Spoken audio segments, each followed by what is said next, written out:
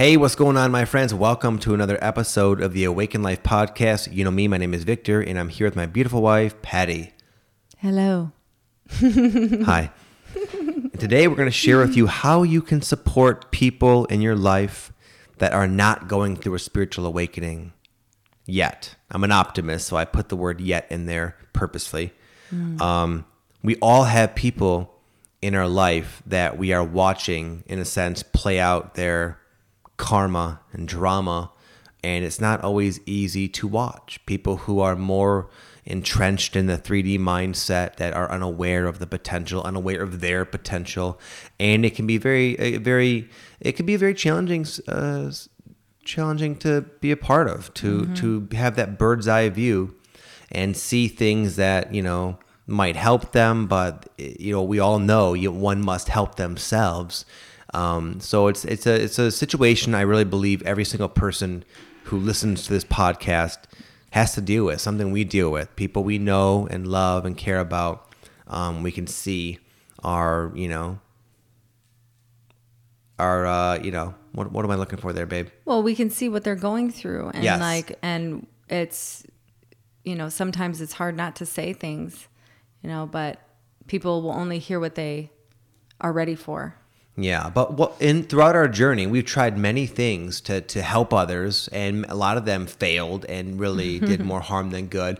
But I believe what we have here is some really sound advice for people in the situation that will really help you maximize your potential, and you can be a very profound healing influence in all the people in your life, regardless of whether they're going through an awakening or not. And I really believe that this podcast will really help you help others in a very powerful way. Okay? Yes. So the first thing I wrote down is to help them take their next step. I don't know about you, but when I first started coming into a lot of the information about the Illuminati and the controlling governments and the fact that we have extraterrestrials, floating around checking us out, and the hidden government and all this kind of stuff. Not to mention just the fact that one can consciously raise their vibration and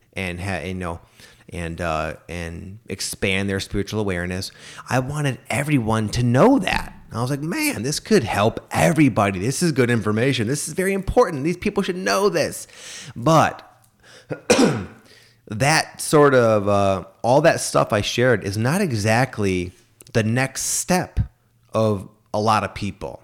So what I found is that trying to have someone jump over, to the top of the staircase and join you, it's too much. It's not welcomed by them. It's usually met with resistance or sometimes insult and judgment, like, whoa, like You lost it. You're crazy. What's wrong with you? Exactly. But if you're clever and you're aware, you can kind of see where they're at and what might help them take that next step in their own journey. So can you add to that, love, or no? No, because I didn't do that, because you did that with me. So I've been very conscious, because I kind of it was really a gift, what you did, giving me like information overload, because then I learned like that's not good for everyone to have that experience. So I learned from you. You're welcome. Thank you. Yes. Well, no, it really was like a gift, because I could see how challenging it is to not give people the information you have when you're finding out all this information that's like just blows your mind. And then you want to share that with the people that you care about. But, having been on the other side of that, when I was getting information that I wasn't quite ready for, I just happened to be open-minded and enough to allow for you to express yourself and still be able to articulate that maybe it's time to chill a little bit. No, you're right. It's in retrospect, I can see that at the time I thought my intentions were pure, and on some level they were. I was trying to help you. I believed at the time the info would help you, but really a part of it was I wanted to share all that for me. Right. Because I wanted to discuss it. Yes. It's not just that. It's you wanted me to be where you're at the same time. So really what it is that you're wanting to share the information to get people on the same page as you. Right. But reality is not everybody's ready to be on the same page, Yeah. So that wasn't something that was challenging for me. Right. What comes to mind is a way of doing this correctly, not so much highlighting my big mistake there, which I made on many other people other than you.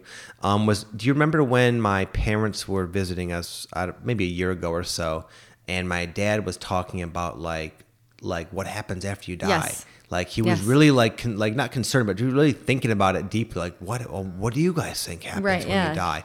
And we could have easily said, well, of course, Father, we live many lives, and it's like going through a door, and you're met with your spirit guides. And he would have been like, okay, yeah. I thought we wanted to have an intelligent discussion. It would have turned him off. It would have been way too much. Yeah, for sure. But what I did, I said, you know what? What could I say that would help him, maybe, because I could tell he was almost worried about it. Like he's getting older. I was like, what could I say to really sort of comfort him in a way that he's going to relate with? And I ended up talking about a long time ago when I was researching near-death experiences. I said, you know what?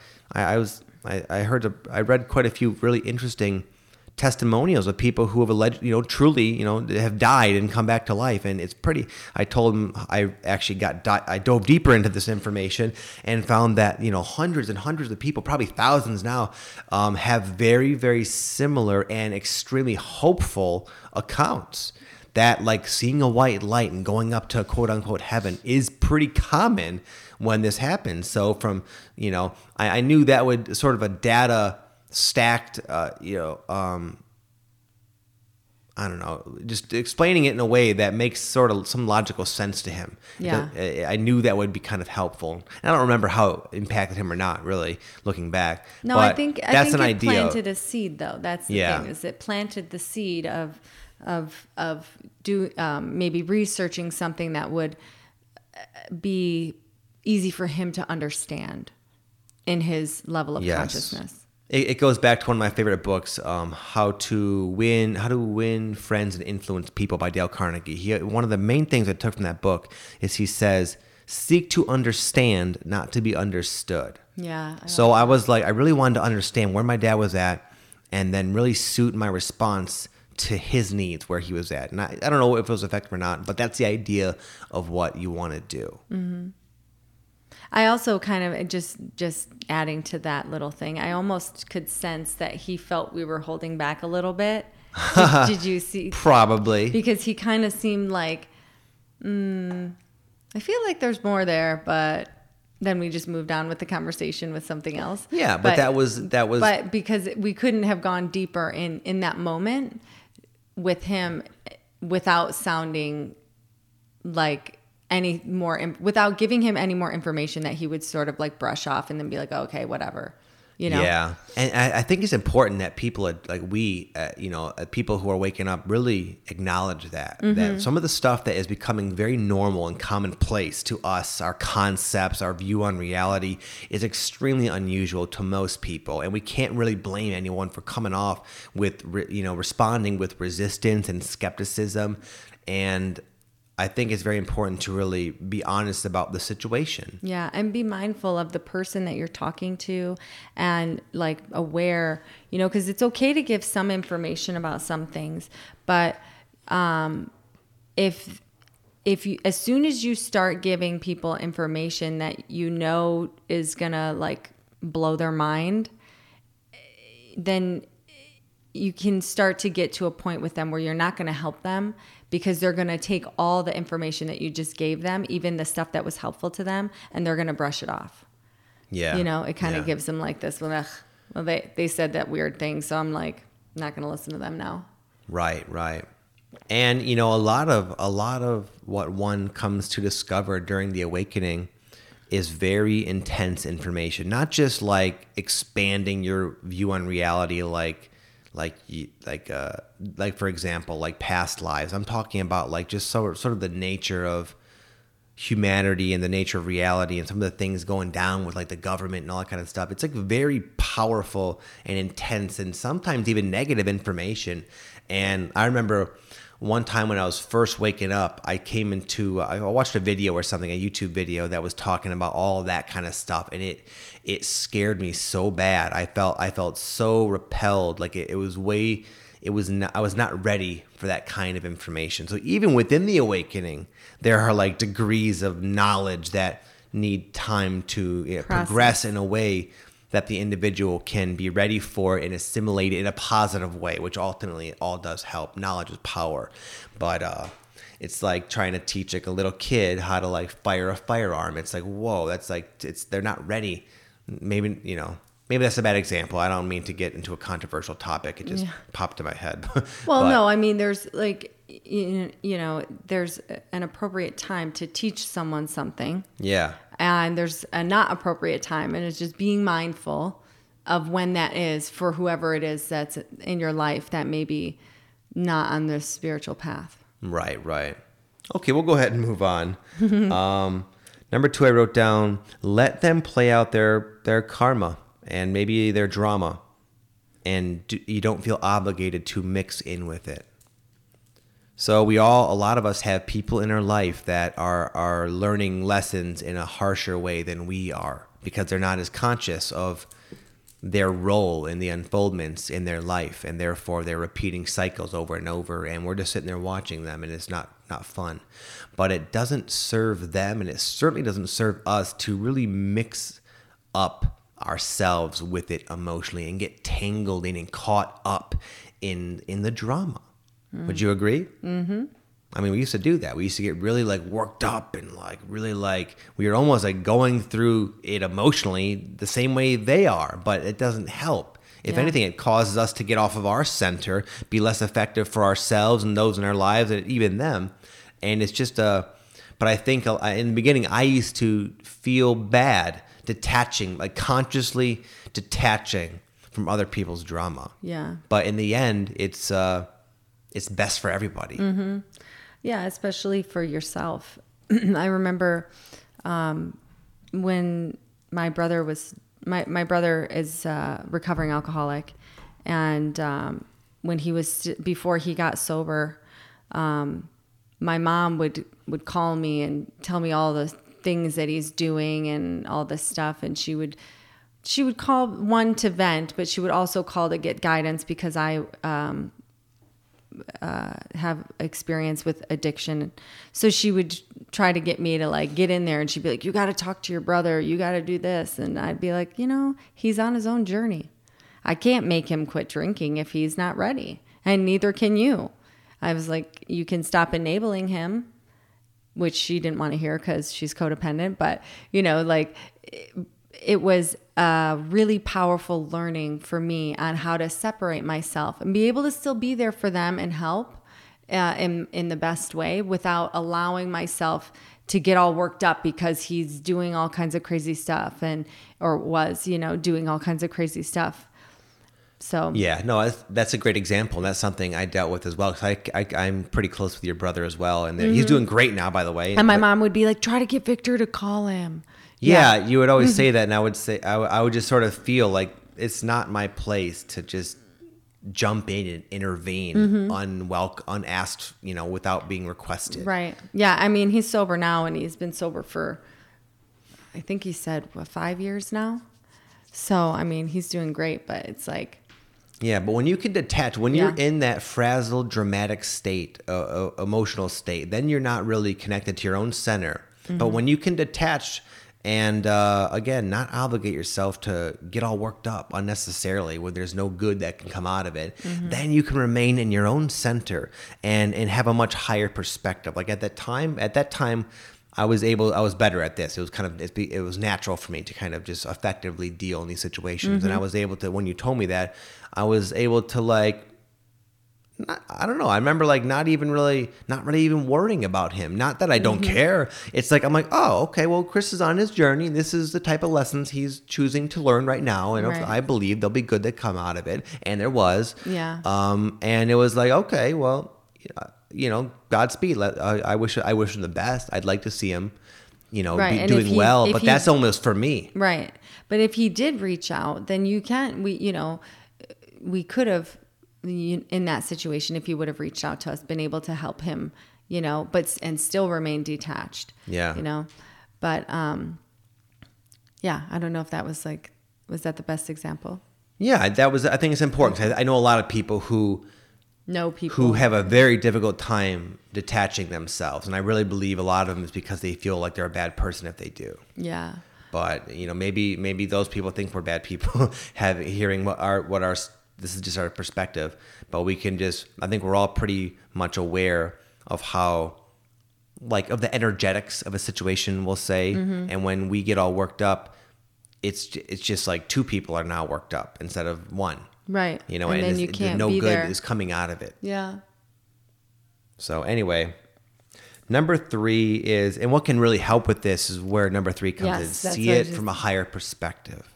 Really, the people listening to this can choose at will to view these earthly matters with friends, family, relationships, anything really, from a soul level.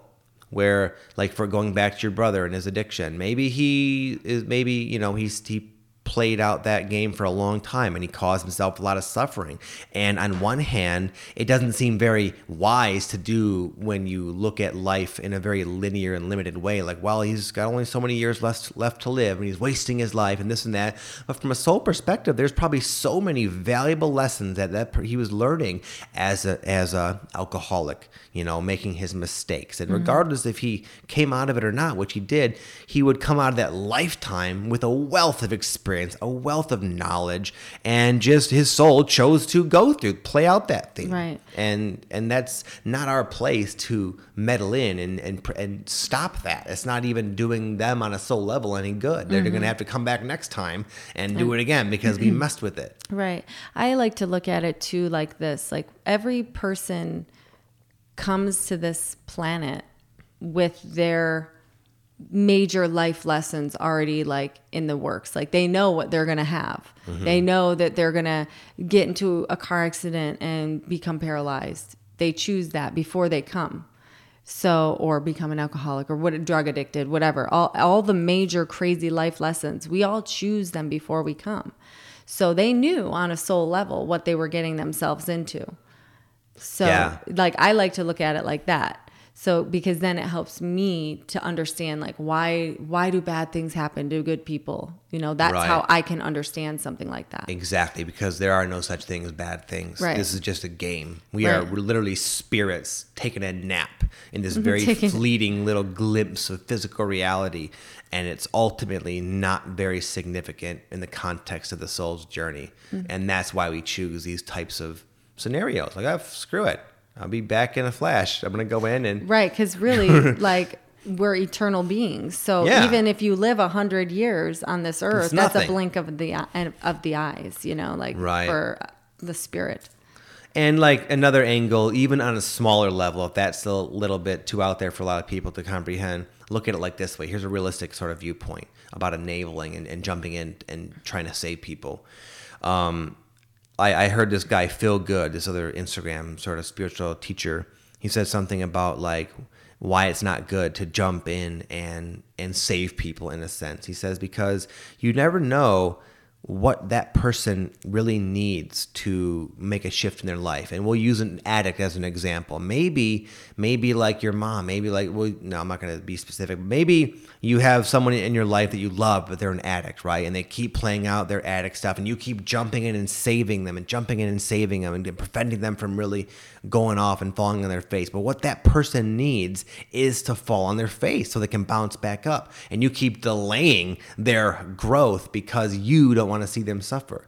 Does it make sense? Mm-hmm. Yeah. I think a lot of us do that. And it's just when you look at it logically and from an expanded viewpoint, it's not the best thing to do. Anyway, we're kind of going back off into point number 2. But what can help it is to really look at it this way and not be so much led by your emotions and desire to save people, but rather to say, okay, it's tough love. It's the epitome of having tough love. Yeah. Right. But and it's not even being tough. It's really just like giving them what their soul needs, Yes. which is to allow for them to play their own journey out. Right. And let's see. Number 4, I wrote down holding space instead of trying to fix people. We've already kind of touched on this quite a bit, but I'm going to give an example from a book I read called The Way of the Superior Man, which really has good advice for all sexes. There's this one section where it talks about like it's mostly written for guys, and it's about like understanding how women think, so you can be not a superior man, but a really good man who's sort of informed when dealing with someone of the opposite sex that's completely different and thinks very differently. He talks about, like, again, this is just a reference from the book. He says, say your woman comes home and she's concerned about something, and you hear her situation, and the masculine, we'll say masculine and feminine, the masculine person, they want to understand, analyze, and create a solution, some kind of pragmatic, action-oriented sort of solution to the problem. But the feminine, they just want to be listened to. They want to feel supported. They want to be heard. And when the masculine tries to go in and say, you know what, I heard you, and here's what we're gonna do. I have a 3-step plan that's going to take care of your problem. 5-step plan. The feminine does not want to hear that at all, right? Am I just... Does that make sense? Yes. And I have to stop myself from doing that. But what I'm saying is that I think all people operate that way, even guys, even masculine, feminine, etc. I think most of the time people want to be kind of heard. And it's so much better when one comes to their own conclusions, and you can really help that greatly, not by fixing, not by jumping in, but by holding space, by simply listening and being there, present, and not pitying them, but just listening as an attentive, sort of polite person would do. And you'll find that people will kind of come to their own conclusions naturally. And that can be used in a microcosmic level when you're just listening to somebody literally, or just in general when you're observing someone's life theme playing out. You can hold space and again, be there when needed, but for the most part, allow them to come to their own conclusions. And that's actually the fastest way. And when they do, if I was just to fix your problem, it's not really gonna stick. But if you come to your own conclusions, it'll be a lot different. All right? Yes. You're looking at me like you're not following. No, I'm listening. I'm also thinking, but I'm listening. What are you thinking? I was just thinking that another thing that I do, like if you're holding space for someone that's like confiding in you and they're breaking down and they're struggling, you can just hold space and also send them love. It doesn't have to, you're just present and you're sending them love. And that's all you have to do when you hold space. Yes. There's nothing that needs to be done on your end. It's just be present, share love, send love, and then listen. Yeah. It reminds me, are you done? Yes. Good. All done. It reminds me of, Next. there was someone at a couple retreats ago, this woman was she was like a late bloomer in a sense, meaning like everyone around her was having these crazy breakthroughs and like, oh my goodness, isn't this amazing? Like kind of that, as it tends to be towards the end of a retreat, but she hadn't at this point. She was getting very frustrated. And finally, after like our last group activity, I was sitting there talking with her at the table, and she was like starting to kind of crack open a little bit and starting to cry. And instantly a couple of people walked up and were like, oh, no, it's okay, trying to like help her, trying to like, like solve her problem right away. Get her to stop crying. And I straight up, I made them stop and just be quiet. And I was like, the best thing for her right now is to cry, is to sob. Let her sob. Let her be in anguish for this moment, for that is a release. So that's a good example, I think, of holding. And I just sat there. I didn't pity her. I was like, okay, I'm just going to chill with you. Well, you freak out, you sort of like, have your moment. Start bawling and stuff, and I'm just gonna be here so you're not alone. But I'm just gonna be here in my own space with you in a sense. And that was like that created where she felt supported, but not influenced upon, and that allowed her to really just go through her own process. And it was like a profound thing for this woman that could have very easily been stifled with people wanting to help, which again, I can understand. You can understand that, but it just, in our experience as coaches, mentors, and having gone through this, it's not the smartest approach, and it's draining for the individual trying to help anyway. Right. And really what it is that being empathic, you don't want to see someone crying because it makes you can't help but feel those feelings. But they need that experience. Yeah. They need the release. It's all purging. Crying is a form of purging. And when you purge, you're healing. Yes. So that is what they need sometimes, just to vent, just to yell, scream, cry. Yes. All that stuff. It's all beautiful healing energy for that person that's going through that. Yeah. And the empath especially should know the value of a good cry. Oh, yeah. Right? Sometimes you need a good ugly cry, man. My cries are fairly attractive looking, not really ugly, but yours are? Oh, yeah. Okay. Only the good ones. Anyway. I tried to lighten the load a little bit. I saw you getting upset and I wanted to help. Yeah. Anyway, number 5 is probably what a lot of you were expecting me to say earlier on, is be an example. Be an example. So both of, not really so much you, but I remember like me included, because I definitely identified much more with being on the spiritual path earlier on than you did. And consequently, I attracted a lot of polarizing people that were, challenging my hardened identity as a guy who's into spirituality. So essentially what I'm saying is I used to try to tell everybody, impress upon my views on others and this and that. So I remember my family and even your family were a little bit turned almost like you don't know what the hell you're talking about, dude.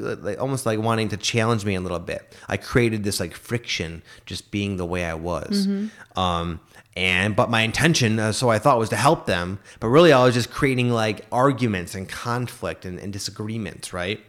So for the longest time, your family, my family, they thought I was kind of wacky.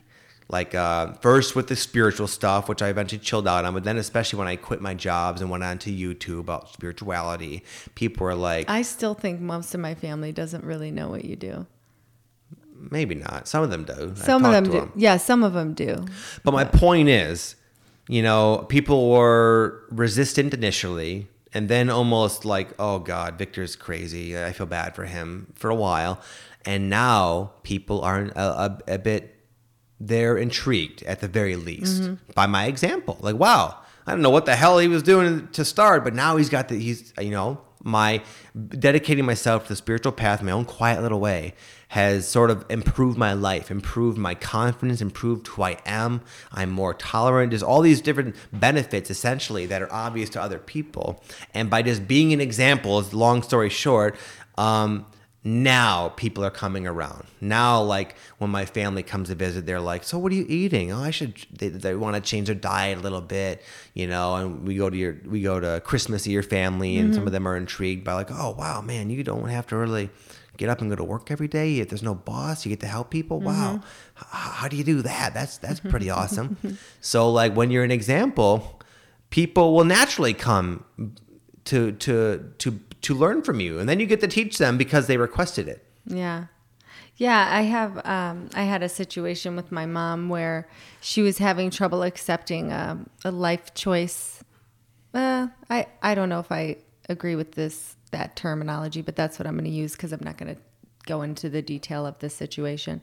But she was having a hard time accepting someone's life path. There we go. And she came to me to get advice on it. Right. The youngest in the family. Yeah. Her baby, quote unquote, and I just was listening to her and, just giving some advice on how she can sort of accept things. But, before I was all worked up about this situation. And before we went to Michigan, I had drank ayahuasca, and ayahuasca said to me, You can't make anybody do anything.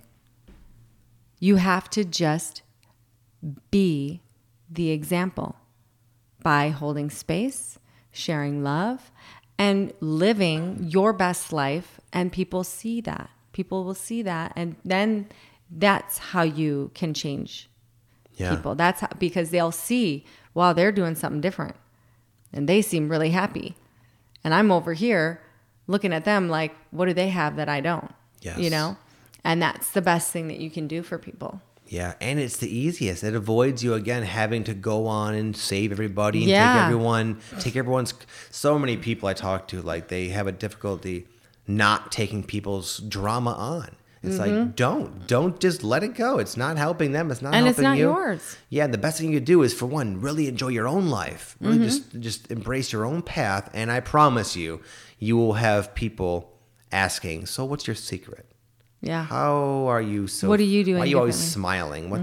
Why are you always so freaking annoyingly positive? What is it? I need that. Right? Yeah. I wouldn't say I'm annoyingly positive, but... I feel that way. I feel like sometimes when I'm around people who are, the typical... Yeah, just our way of thinking is more on the positive spectrum than like normal ways of thinking. Yeah. Like if people yeah, are there okay. discussing the news, So and you're maybe like, that is well, there's a annoying. higher purpose. Like, why are you so damn positive, Yeah. Can you stop, please? Yeah. But anyway, it's just a little funny tangent there. I'm sure many of us can relate to. Yeah. But anyway, I don't know. Anything else you want to add, love, before we go? I'm pretty hungry. You're hungry? I'm starving. I think maybe we should wait like another 10 minutes and go back into... What do you have to say? No, I'm just kidding. Just kidding, yeah. Yeah, we're also a bit tired. We had our Sedona retreat recently. Oh, it was so amazing. It was just phenomenal, just so beautiful. Yeah. We had gone a few months without doing any retreat, and it felt really good to get out there and work with people and just let the magic unfold. Yeah, we definitely are not going to be taking that long of a break this time. From retreats. They're good for us, and they're good for the people that come. And it was just they're so amazing. Very All the special. people that always come are so like amazing. Yeah, makes me wish that we could meet like everybody. I know. Can't we just meet all of you? Yeah, but the point is we're tired. It's been a long 4 or 5 day period. We've only been back a day, so we're gonna take off. But thank you for listening. It is our hope that you can benefit from this in some way, and we'll see you all next week. Namaste. Namaste.